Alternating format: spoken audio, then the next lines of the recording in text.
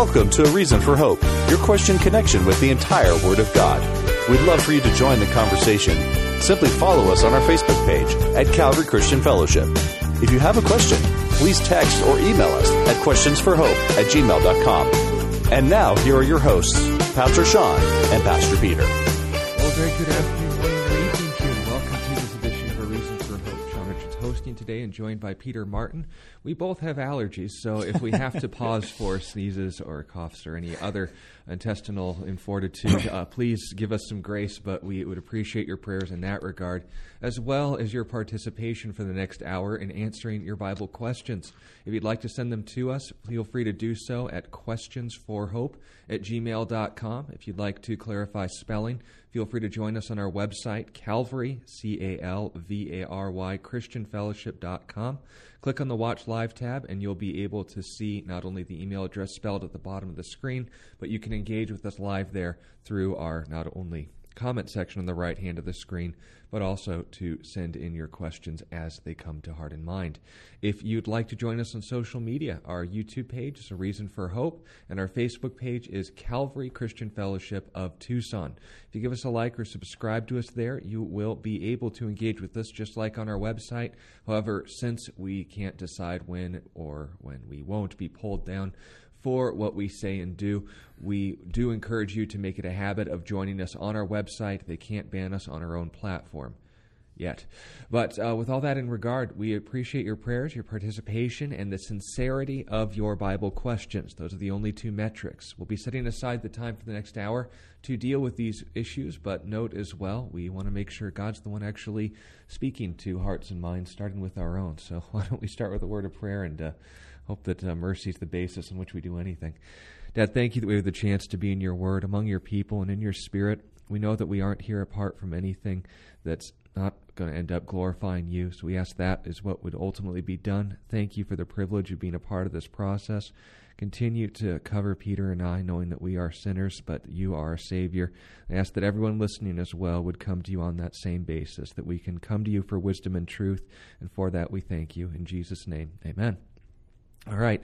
Now, to start off on the broadcast, interesting goings-on, not necessarily a prophecy update, but Peter and I last Wednesday, for those listening on Reach Radio, were given the opportunity to address a bit on how to engage with those who are caught up in the propaganda surrounding gender theory.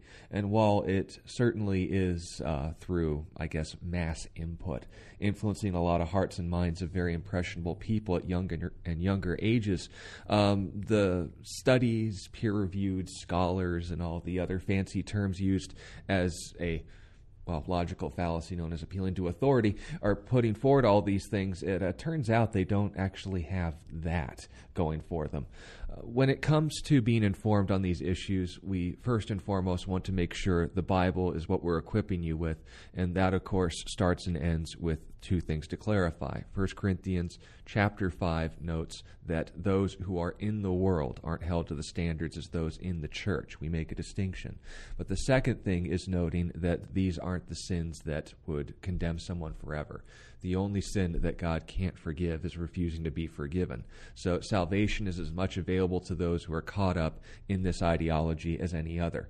With that being said, we also have a priority for the truth. Those who do not love the truth but embrace a lie will, of course, not hear it when it's spelled out for them. We, however, are of the hope that the majority of you listening do care for the truth and want to shed some light on something you're going to be hearing a lot more of, to be equipped for both sides of this argument. So when it comes to those first two key details, that these people aren't beyond saving, and that this issue is one that needs to be dealt with inside the church, the gospel is available for those on the outside. How is this argued in from a secular perspective, and what would be a biblical response to the literal fudging of the data that's happening here? Yeah.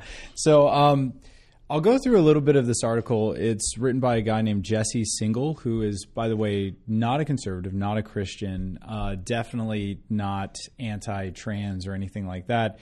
But he is addressing an article that was written a couple months ago, end of February, called Mental Health Outcomes in Transgender and Non-Binary Youths, receiving gender-affirming care. And it was published by the JAMA Network and written by a number of PhD candidates in Seattle. So the basic premise of this study, I think, is given best by one of the doctors who did the study, a guy named Collins. This is how he words it. He said, the results were very dramatic. We had 56.7% baseline rate of depression and a 43.4% baseline rate of suicidality within the transgender youths that they were observing. So they did a study involving those who are a part of the transgender movement. That's the base. That's the what's the term in the scientific method? The control.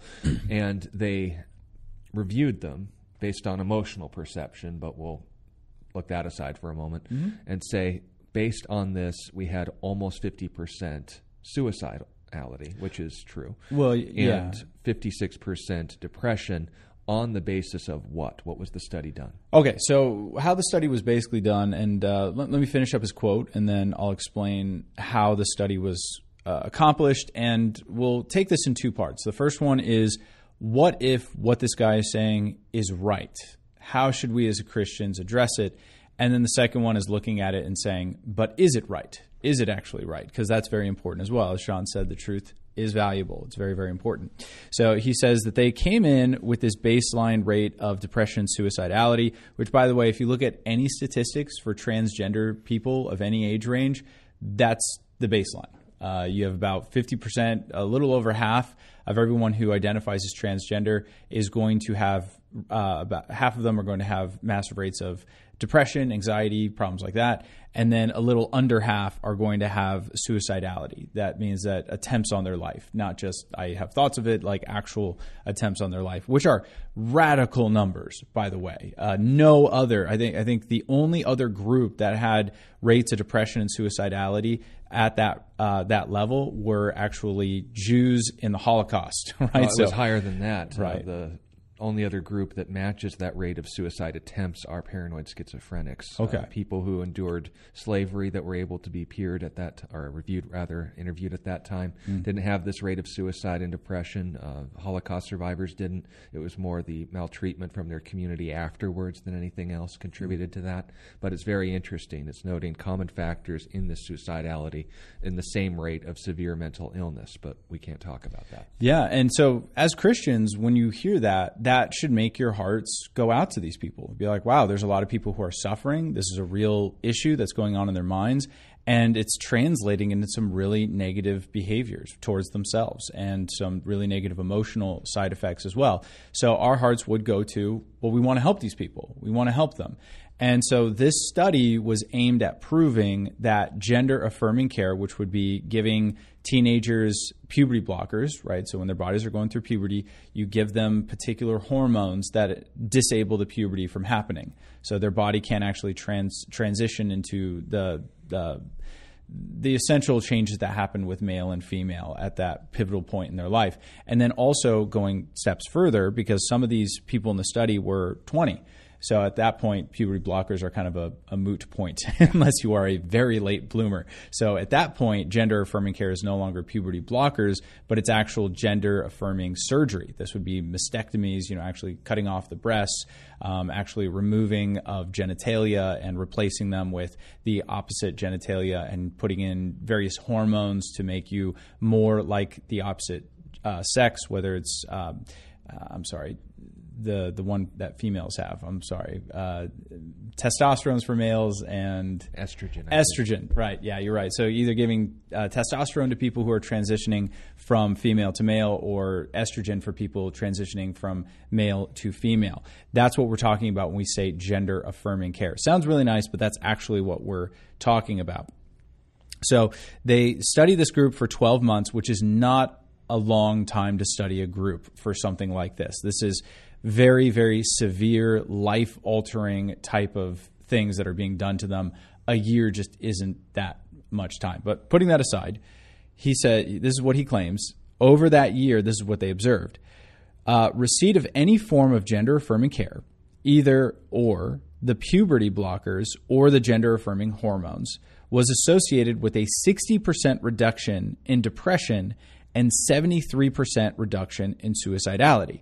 So when you hear that, you're like, wow, do we as Christians have a moral or ethical responsibility to provide this type of care for someone, even if we have it goes against one of our ethical responsibilities, and that is that we are created in God's image, and He made them male and female in His image. He created them. This is Genesis chapter 1, verse 27. Even though we have that ethical standard before God, doesn't the ethical protection of life take precedent? And if sinning in one area protects someone's sanity and actually provides them with a means of becoming more well-rounded and more psychologically stable and would prevent them from committing suicide, don't we as Christians have a moral responsibility to provide that for people? Say even they provide verses to support it, where the table of the showbread was not permitted for anyone but the priest, but for the priority of saving David and his men's lives, to provide them food, they were allowed to break one law because that's what God's real priority was at. And once again, the question largely centers around that assumption that is this, in fact, saving people's lives? Now, the study in of itself, let's just reject that. Let's just say this is all common knowledge. If that is in fact the case, we have to ask the question, is this the only alternative? Because right. Much like in other situations, when I can speak from personal experience, there are ways that are provided that have shown in some cases and for some people to provide relief, but others it ends up causing more problems than it solves. For example, in noting it was 73%, well, what about the other 27 that are still dealing with suicide and depression? I would still want to make sure I would reach out to them. I would want 100% right. rather than a modest, even a majority reduction. Now you say, but that's hypothetical, or not living in a perfect world. You need to go with the best you can get, and this is the best that we can get. Now, therein lies the issue. Is this, in fact, not only the best option, the affirming and pursuit and the enabling, even government-mandated, provided enabling of gender reassignment surgery for the sake of the preservation of life? Well, is that, in fact, the case? Which is what has happened in Canada. Right. Right. So that has happened in Canada and in, I think, 20 states in America. This has been, again, government mandated, and you get in big trouble if you don't go along with it. So it's increasing, and it's becoming a very big issue. So, again, we have to take it in both instances. I do think that if, like Sean said, and this is a big if this was actually true, so let's start with just assuming that everything this guy is saying is absolutely true. The question that he doesn't address, as you stated, Sean, is this the only option, though? Now, I could see a debate happening within a Christian community that would be valid if they were say, this is the only thing that we have seen that lowers the rate of suicidality within these people. It's the only thing. How would you save David's men from hunger? Well, right. The options are food or they die. Right? Or food. That's right. It's so the only option to solve this problem. If it was the only option to solve this problem, possible. Or the best possible, and it was proven, I would say that there could be a very strong ethical case from Christianity to say, yes, I think that we do have an ethical responsibility to preserve life. That is first and foremost, like you're mentioning over and over again with the story of David and his soldiers being hungry. The preservation of life sets precedent even over clearly spelled out law. That's right. Absolutely. So I could see that debate. And I could see another valid debate from some Christians who would say, no, this is an affirmation of falsehood. God has created you male. That's the truth. And so we want to do everything we can to try to preach the truth in love, to explain it to you in the most loving possible way. But ultimately, we can't compromise on truth, even if it would be pragmatically beneficial to your mental health, right? So the argument on that basis would be we care more about your state before God than even your stability before men, a willingness to embrace suffering in this life in order to accomplish a greater priority in the next. Now, of course, that's hard to have a conversation about to those on the outside of the church. But again, we clarified, this is talking to those on the inside. How do those who call themselves Christians deal with this issue? Those who don't need the gospel. Right. That would be our first priority. But in this conversation, we're dealing with two controls in our debate. That is, of course, that they are Christians and that they're struggling with gender dysphoria or feeling a, identity crisis. Right. They want to buy into this gender theory. This is where the debate would stand if this was true. If this was true. That's right. And so within the church, again, I could see a very spirited debate. I wouldn't, me personally, I think I would more gravitate towards the latter side, because this would be, again, affirming something that is just not true. This isn't like David taking showbread, which was just for the priests. This is affirming a deception, a manipulation, a lie to someone over the course of their life. And that would have long-term effects on their ability to have kids, their ability to have a family, who they're going to be. It's going to really affect every aspect of this person's life. So I think the cost is too high, even for that type of benefit. But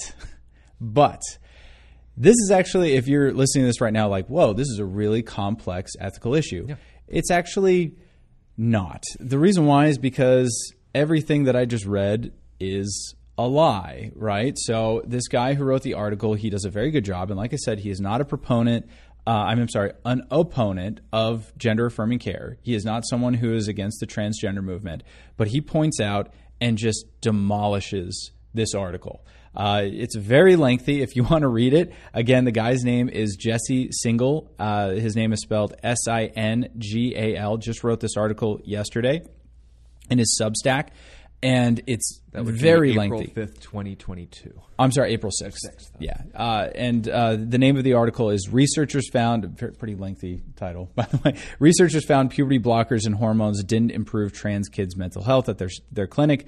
Then they published a study claiming the opposite. Okay. That sounds like a problem. That's right. So essentially what he is able to show is the reason why they're fudging the numbers, they're manipulating the data to their benefit. But essentially all the study showed is that kids who receive gender-affirming care, their depression and suicidality rates didn't change at all. But the kids who didn't receive any care, theirs went up. And they never explain why. Now, usually in a study, you have to give some sort of an explanation as to why did the results not get any better? Why did it stay the same? Why did these people get worse? They never provide any data to suggest why these things change. So he provides some just getting some people to look at their studies. They're able to provide some thoughts on why the data is so skewed. But again, the data just doesn't show what these doctors are expressing. And again, there is legitimate political policy that is being instituted on the federal level right now based on this study. Not the opposition to it, not the response to it, not the truth behind it, the study this is responding to. Exactly. Because there have been states throughout America that are banning this type of gender-affirming care. They're not saying like, hey, you're actually not, this isn't like a Christian thing where they're like, no, you are a male. God created you as male. You need to live in that gender for the rest of your life. It's just if you're under the age of 18, hey, you can't get a tattoo because that would alter your body in a pretty massive way. So you probably shouldn't be able to take this drug, which we don't have any longitudinal data about, to alter your body's chemistry and trajectory of your hormones and development. It's just not a good decision. So there's a lot of states saying no to this. And so the federal government is stepping in, citing this study, saying, yes, we need to put our foots down. We need to allow this to move forward. So, again, I encourage you guys to read the article on your own time. It's pretty lengthy, but he does a very good job debunking this study.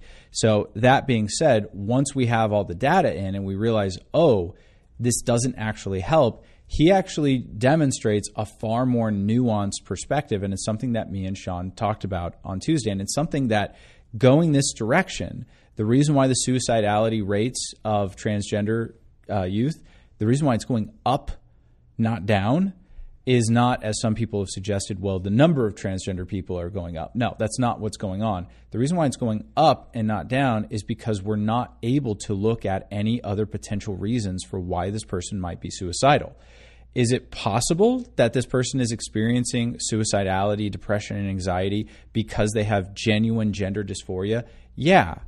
But it's also possible that this person already had suicidal thoughts, depression, and anxiety, and someone told them the reason you have it is because you are in the wrong gender, and they believed them, right? And you also have guys like Walt Heyer, who we talked about extensively on Tuesday, where he had legitimately a lot of other mental and psychological issues, and this gender dysphoria was just one of them, right? So even if he talks about it after he transitions, it didn't really help that much, and he ended up transitioning back. So that's problematic. Beyond that, there are people who grow out of it. They feel they have genuine gender dysphoria for years of their life, but then they grow out of it. And again, if you do this type of long-term surgery or gender-affirming care, it could really destroy or seriously damage the rest of your life.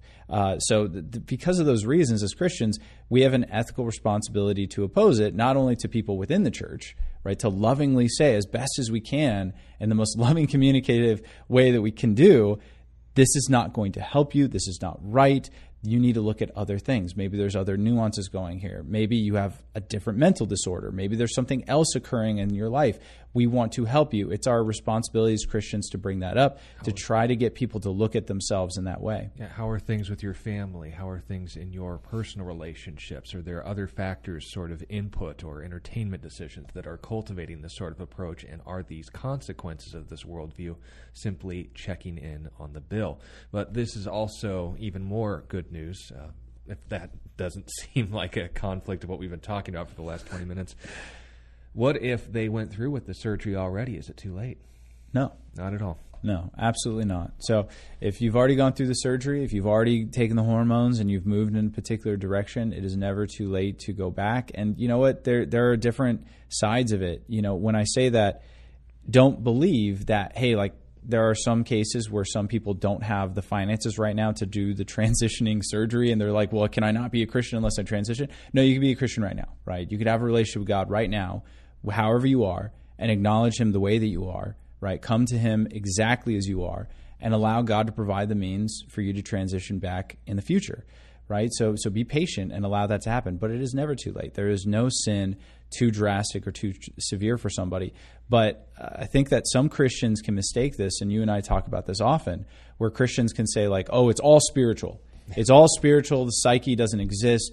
It's all a racket. You know, all these mental disorders, they're just not true. They're not real. You just need to pray. You need to do this. Understand that underneath these theological problems are most likely severe mental issues that need to be addressed separately, right? And that living proof can be. Exactly. So if you guys have any more questions about that, we'd be happy to answer them. But otherwise, let's get to the comments. Yeah, well, good follow-up on this topic. Kim wants to know, how do we tell the difference between someone who is possessed, someone who's mentally ill, and someone who's perhaps involved in fake deliverance ministries? Thank you for that prefix, that just act either for attention or just say, get me out of this church, are you happy now? Since similar behaviors occur. Well, obviously there's false teachers false teach. That's always going to be a constant. The only response to that is with the truth.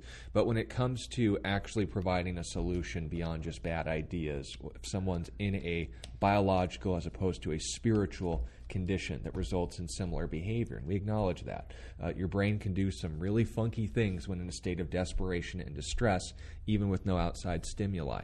Likewise, the demonic states that we're given record of, not only in Scripture, but are still seen today, do bear a lot of similarities. The quote-unquote supernatural phenomena is really just an outside interference on natural faculties, but it's driven by something other than the misfiring synapses of an abused brain. So when we want to know the difference, it's actually very easy, Kim. When it comes to dealing with the demonic, it is very, very straightforward. In the name of Jesus, we have been given authority over all principalities and powers of this world's darkness. So when you're given the confrontation, or I guess opportunity to confront one of these creatures, it's not something you want to seek out. Trust me, the book of Acts notes the people who went looking for trouble found it and not solutions. But the key detail in all of this is that every single time, without exception, the one and only authority that bore any authority over the demonic was our Lord. And whenever someone acted on behalf of him in his name and through his power, they simply said, in the name of Jesus, get out, be silent. If that doesn't work, well, then you just eliminated half of the option. It's either the way that Jesus demonstrated it towards us, or it's another factor than what Jesus demonstrated and was dealing with. it really is that A and B. The people who, as you stated, Kim, are trying to involve apocryphal Jewish mysticism and rituals and all these other fun things into the mix are either, as you said, looking for attention or are cultivated with bad ideas. But we need to make sure that we aren't giving more attention to the devil in our prayers. Every single pursuit of Jesus should involve pursuit of Jesus, and that includes in exorcisms. Once again, if you feel that someone might be just having a mental episode, or in your experiences maybe coming off of some anti-psychedelic drugs, and noting the name of Jesus and just recognizing that you encounter legitimate demonic encounters, and again, speaking from experience, they will look at you like you just hit them with a brick. Yeah. It is that potent, it is that powerful. But note as well, those who are going through a biological phenomena, the name of Jesus is going to be just as significant as the name of Peter or the name of Sean. It's words producing air. There's no authority behind that because that's not the issue being combated. Now, of course, they don't discourage you praying over people who are in times of distress, but note the difference between an exorcism and the need for counseling and therapy are literally that black and white. The solution for an exorcism is incredibly simple. The solutions and treatment for mental disorders are not. If you can eliminate the simple, then get to the complicated. If you resolve the simple, then it's already over. Right. That's our approach on that matter. Right. So in the book of James makes the point where someone would go up to a homeless person and say, "Be warm and filled," and then walk away, just kind of pray over them. And James is like, if you do not provide for their necessary nourishment, then you've provided them with nothing, essentially. Yeah. So as Christians, we need to understand that, again, not every solution is spiritual. There are some physical things happening, and Sean was referencing, I think your dad told me it was his favorite story that I've ever told him. Regarding that. Yeah, so I was a part of an exorcism once, and I won't get into the details because it was kind of funny, and I want to preserve identities here. Yeah. But so be it to say, Sean already mentioned this person was coming off of a pretty incredible drug when I got there, and their body was not doing well. So when I got there, I prayed over them. I had some time with them, but I also made sure that they had some physical necessities. So I did treat. I was like, hey, maybe there is a demon here. So I prayed and I asked God, like, hey, is there a demon here? Please reveal it to me. And I prayed that it would go out if there was one, and there was no response. She didn't have any response whatsoever. So I was like, doesn't seem like it. I was like, hey, okay. Do you know Jesus? And she said, yeah, I know Jesus. He's helping me now. And I was like, okay, well, sounds like you know Jesus. You don't really need an exorcism. You need some water and some rest. So I tried to give that to her, and I allowed her to get some rest, and it helped her a lot. So be very careful when you try to, again, diagnose everything as a spiritual issue. As Sean said, it doesn't hurt. That's the easiest thing you can do, is treat it as if it's a demon possession. You can just check it off the list. And once you move on from there, you can get to the more complicated ones that may require more attention, more of your time, more of your effort, and be willing to give that to somebody because they might need it for sure. And I see a follow-up. And she says, and some will teach that some demons need a little bit more work. Now, they usually reference the passage in Mark where Jesus comes down and the disciples are trying to cast out a demon of a boy, and it's not happening. And Jesus says this can only come out through prayer and fasting. What's going on there, Sean? Well, again, we'd want to go to the passage for further details, but note, we aren't told what the disciples were or weren't doing. Allegedly, the disciples weren't doing the one thing that could solve the problem, and Jesus did. So do we work with what we aren't told, what the disciples didn't, quote-unquote, failed to do, or do we go with the information we have, that every time a successful exorcism took place, all it took was the name of Jesus? What do prayer and fasting accomplish? It refocuses your attention back on God. It's not that, I ate food today, I guess I'm less effective in the spiritual realm. No, what fasting is intended to do is not to remove, but replace times where you spend in your food to focus your attention on God instead. If you pray, who are you focusing on? Not yourself, not your circumstances, not even the people around you. You're focusing on your communication and fellowship with God. The refocusing of their attention on Jesus was the issue, because everything they did in that exorcism was the one thing or rather everything they didn't do was the one thing that they should have been doing. And Jesus had to remind them of that. That's my exegesis, my interpretation of the passage. If, on the other hand, someone would read into this and say, oh, well, we cross-reference this with the fact that Jesus in the Gadarene incident had to identify the demon as Legion, and that it was on that basis that there was this prolonged ritualistic chanting that Jesus performed, which isn't in the text, but trust me, I made it up. It ends up being a mess. You need to focus on the plain things, not the obscure. You need to make sure what's actually in the text supports your conclusion, not based off of what has to be true because I just feel so much about it. That would be my response. Yeah, no, good response. So yeah, I hope that helps, Kim. Yeah. Any other questions we got? Plenty. Here's two questions, rather, good ones too, from Mac, who wants to know how we would respond to the statement, I'm a good person, so why would God send me to hell for not acknowledging him?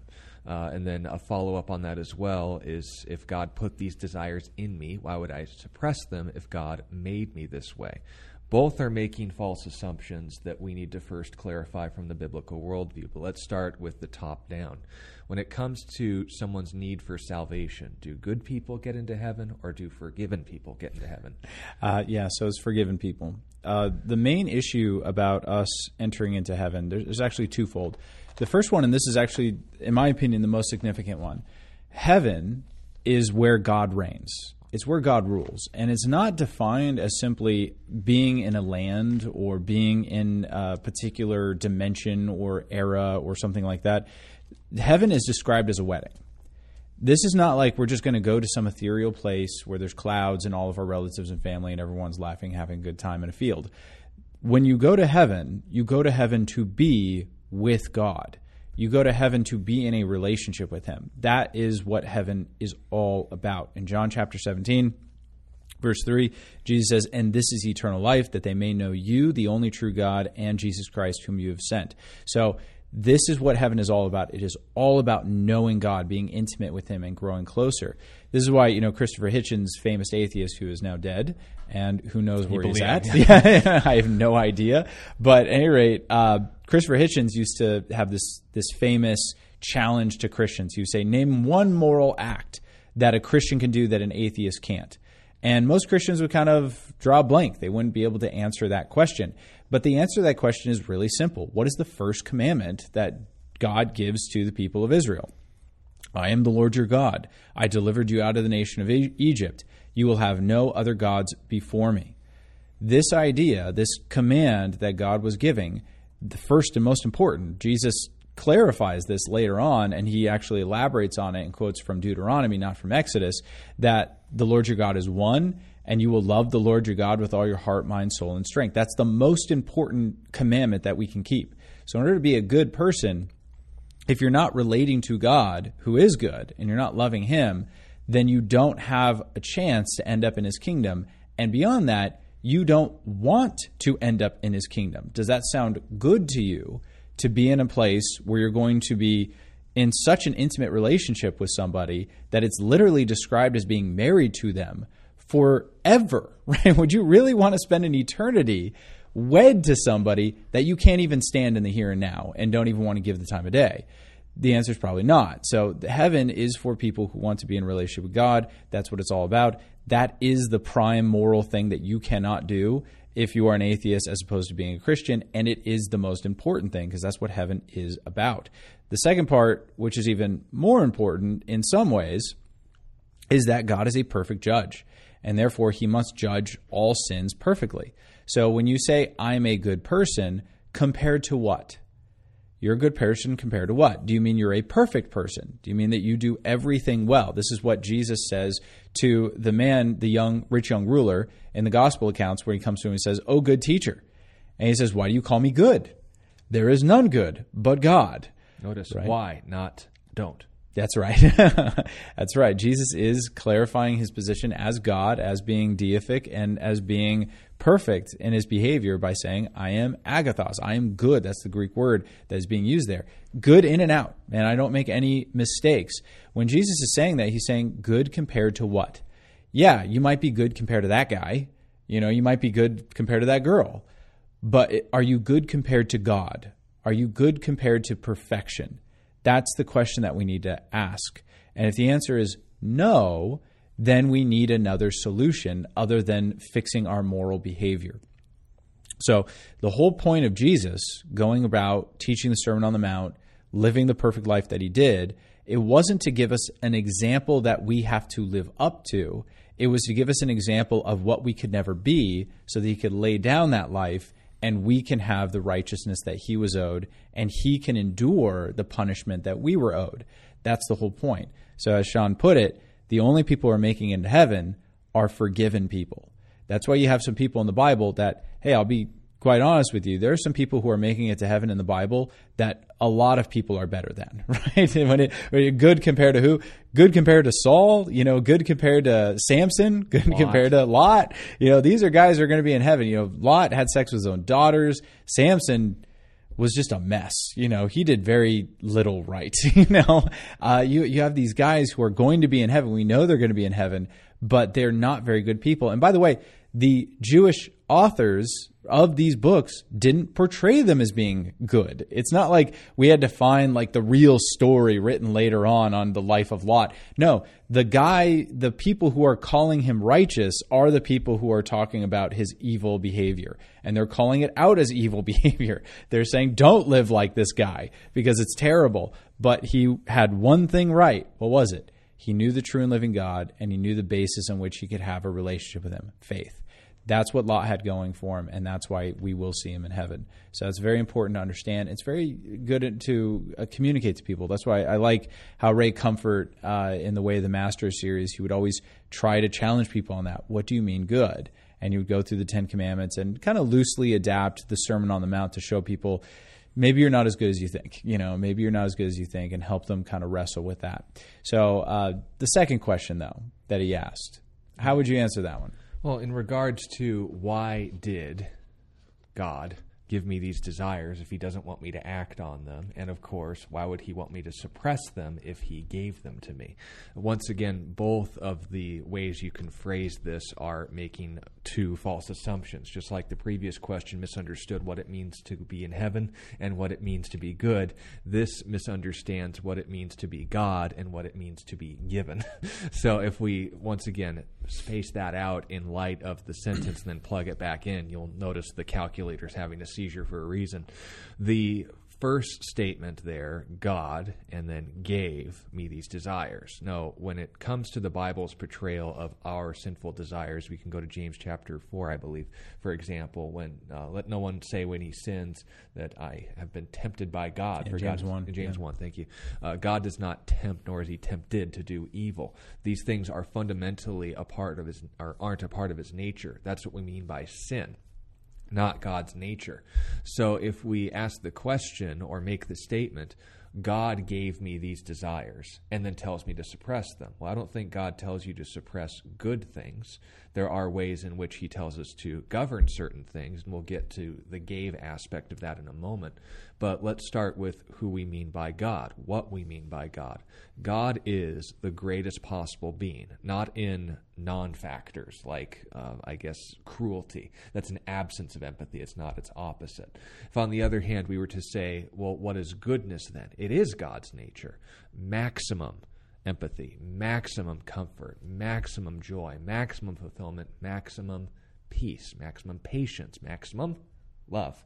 It's one of the prime aspects of his character. But noting this as well, if I say that something came from God that isn't apart from him, it's just about as coherent as me saying, just like in good people get into heaven, well, I'm content to be not like God the way I am. And I am less not like God than that person who is not like God. Once you understand that doesn't make sense in light of what it means to be good or bad. Now, what does it mean for there to be a God and for him to give you things? What we mean by God is that foundational nature of something that is good. If he identifies something as bad, it's because it's not him.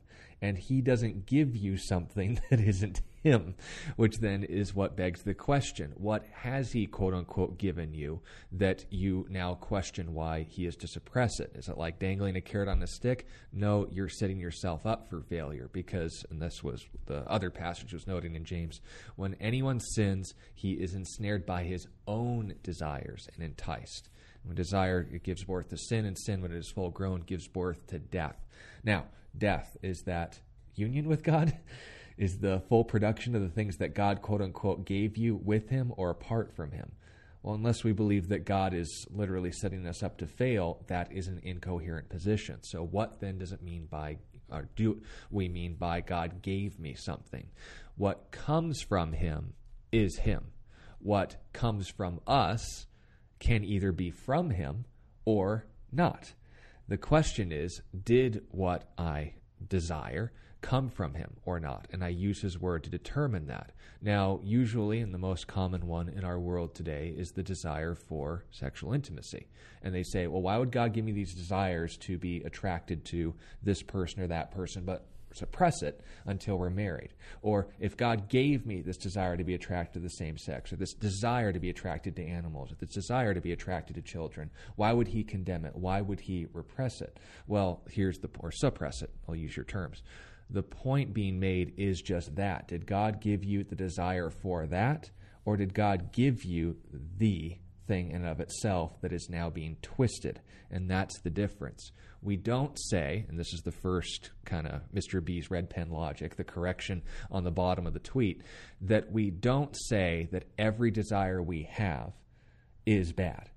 But we note that the way we desire to achieve those things is not God's nature, thus the definition of not good or bad, for those who have their thesauruses ready.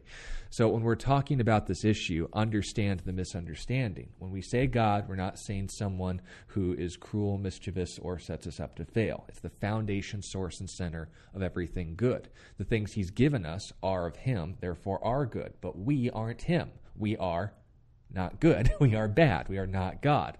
So we have to ask the question, do I want to engage in these things God's way, the manufacturer's way, the designer's way, or do I want to do it my own way and see why he told me not to avoid these things, but to pursue them in the right way? Whether you're in a position where you're saying, I don't like the way, or there could be a greater gratification, for lack of a better term, if I pursue things my own way as opposed to God's way. Once again, that is hypothetical, and there's plenty of evidence against it. But the second issue is, the Bible acknowledges there's pleasure in sin for us even, but the end result of it is what? James' point, death, separation from God. The less and less that you want God, the more and more you're put in the first category, the person who thinks, I'm content in my not godness. And that's not what we want as Christians. But note as well, the person who doesn't want God is naturally going to think and talk this way because they don't know the goodness of God. We're still learning it. And if we did know the fullness or the goodness of God in all his fullness, then we wouldn't be sinning. But here we are. Here I am, still a sinner. So the point being made is this. We don't say, only good Christian boys and girls are the ones free from this vice of sin. No, we all struggle.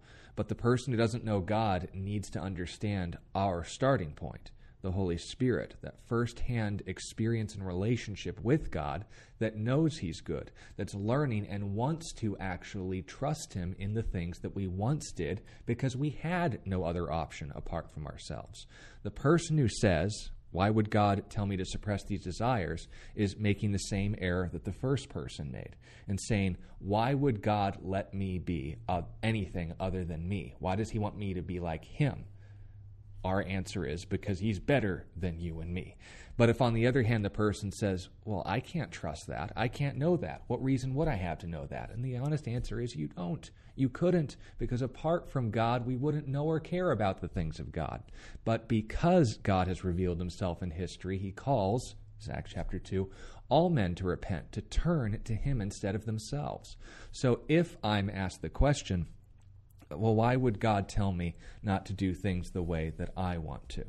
Well, because he wants what's best for you. He wants what's him for you.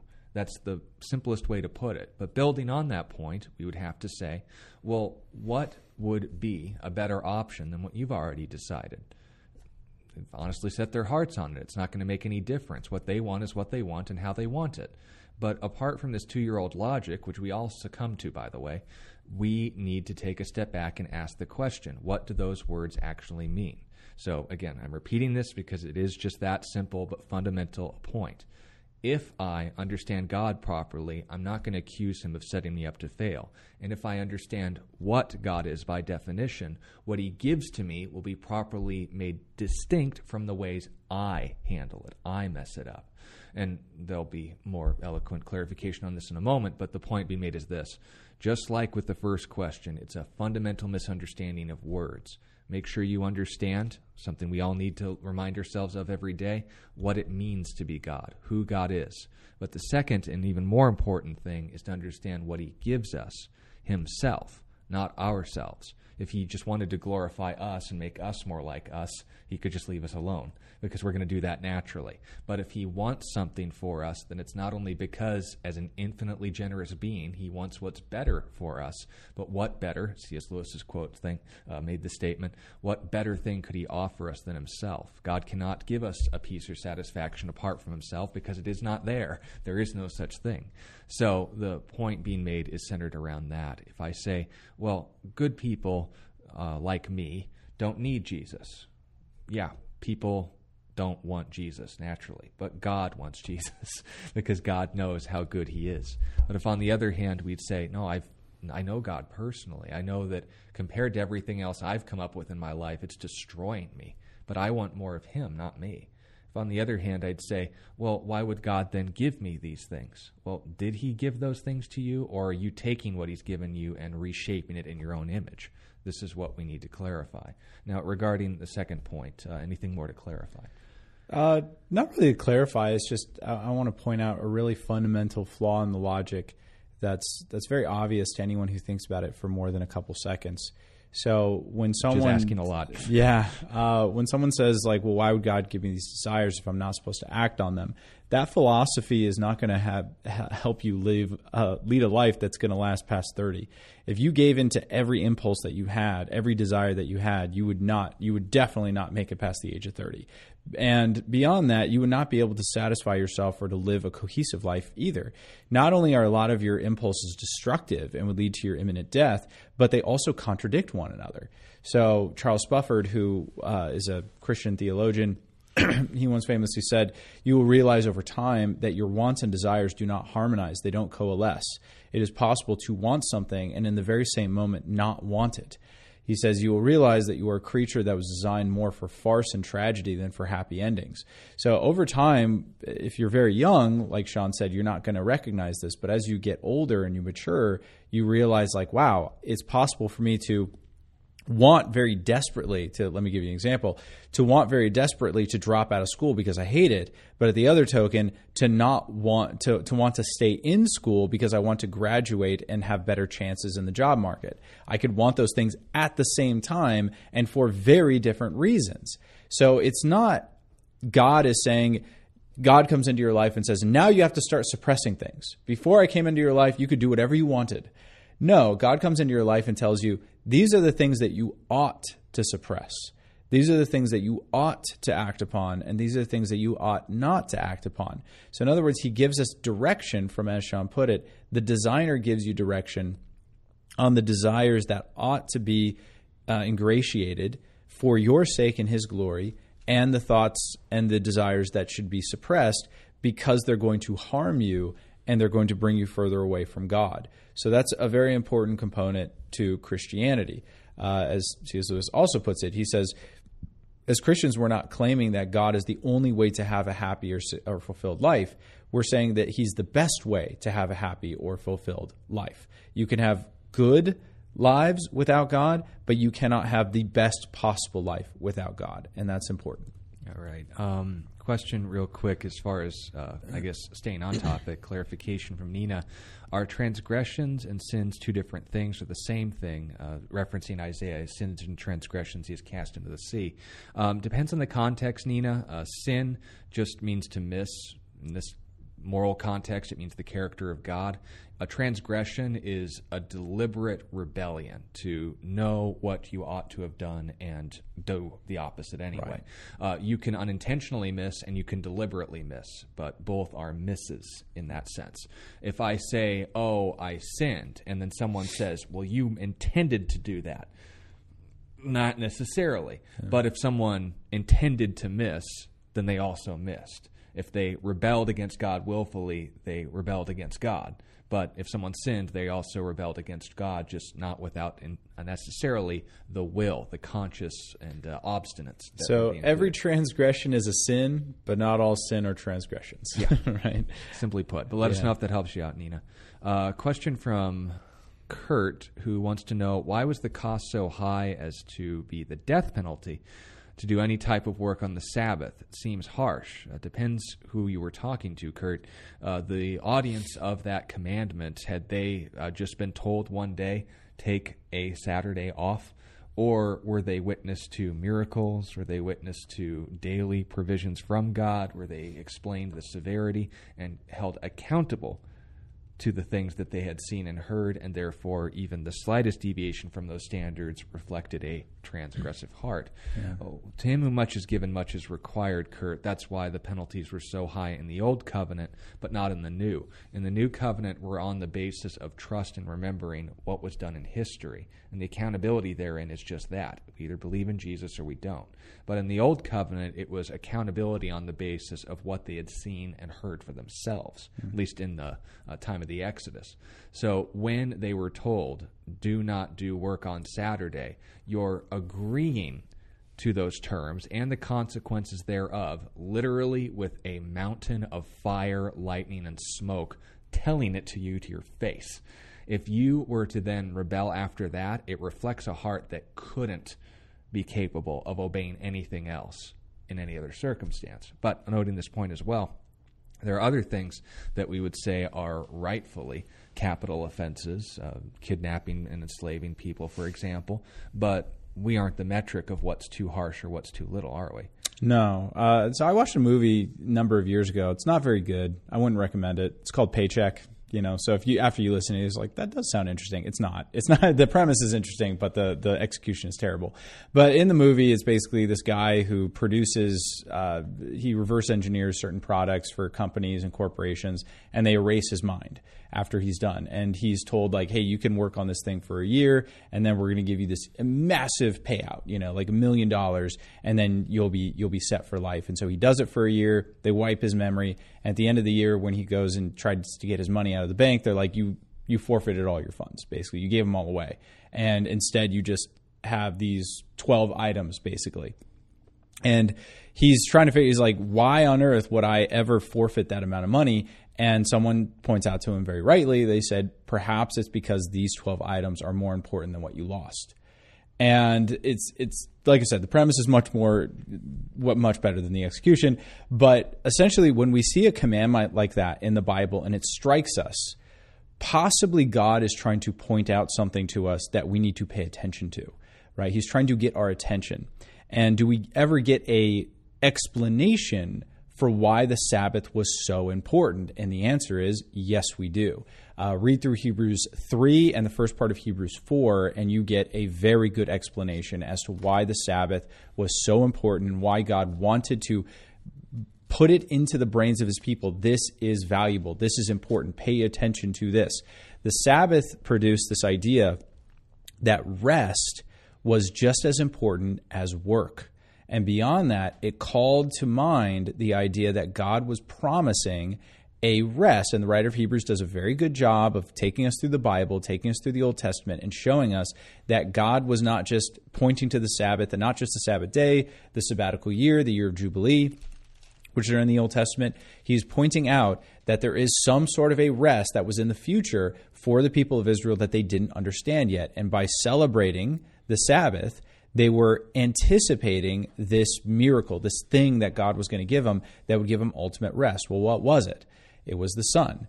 Jesus died for them, died for us, so that we can have a rest for our works. We no longer work to be in a relationship with God, which is what the old covenant was. It was a relationship with God predicated on works. We have a relationship with God predicated on rest, predicated on Jesus' finished work and our belief in that.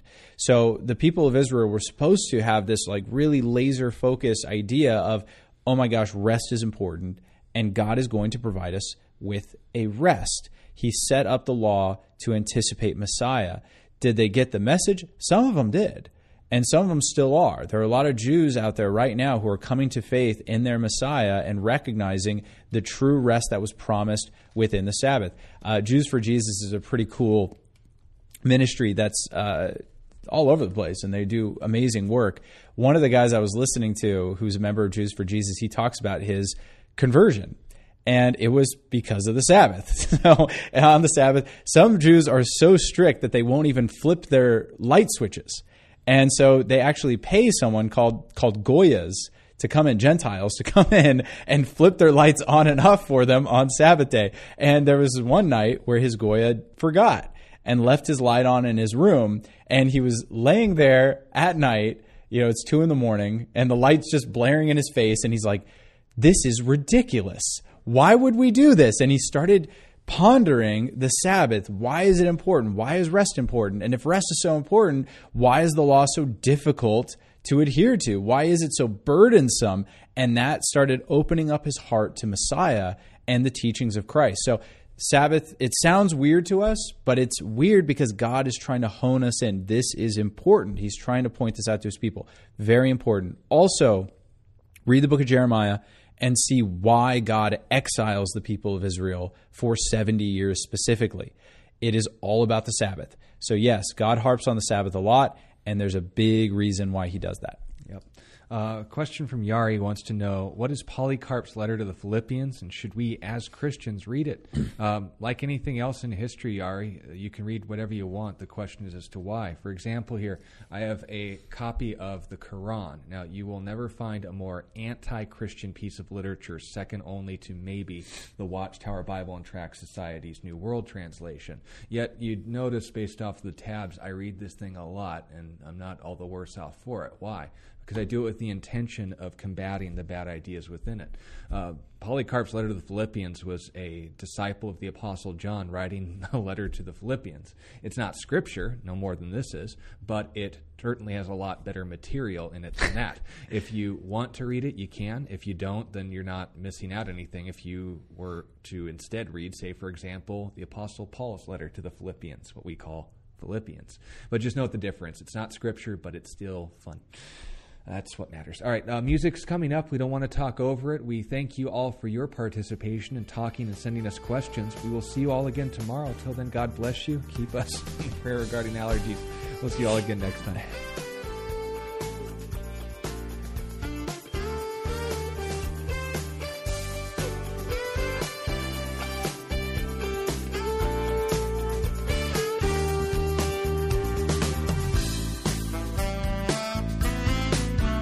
You've been listening to A Reason for Hope. Thank you again for joining us as we continue our journey through God's Word, one question of the heart at a time. Until we meet again, we would love to connect with you. You can text or email your questions to questionsforhope@gmail.com. You can also find out more about our ministry at calvarychristianfellowship.com. And be sure to join us next time on A Reason for Hope. A Reason for Hope is an outreach ministry of Calvary Christian Fellowship in Tucson, Arizona.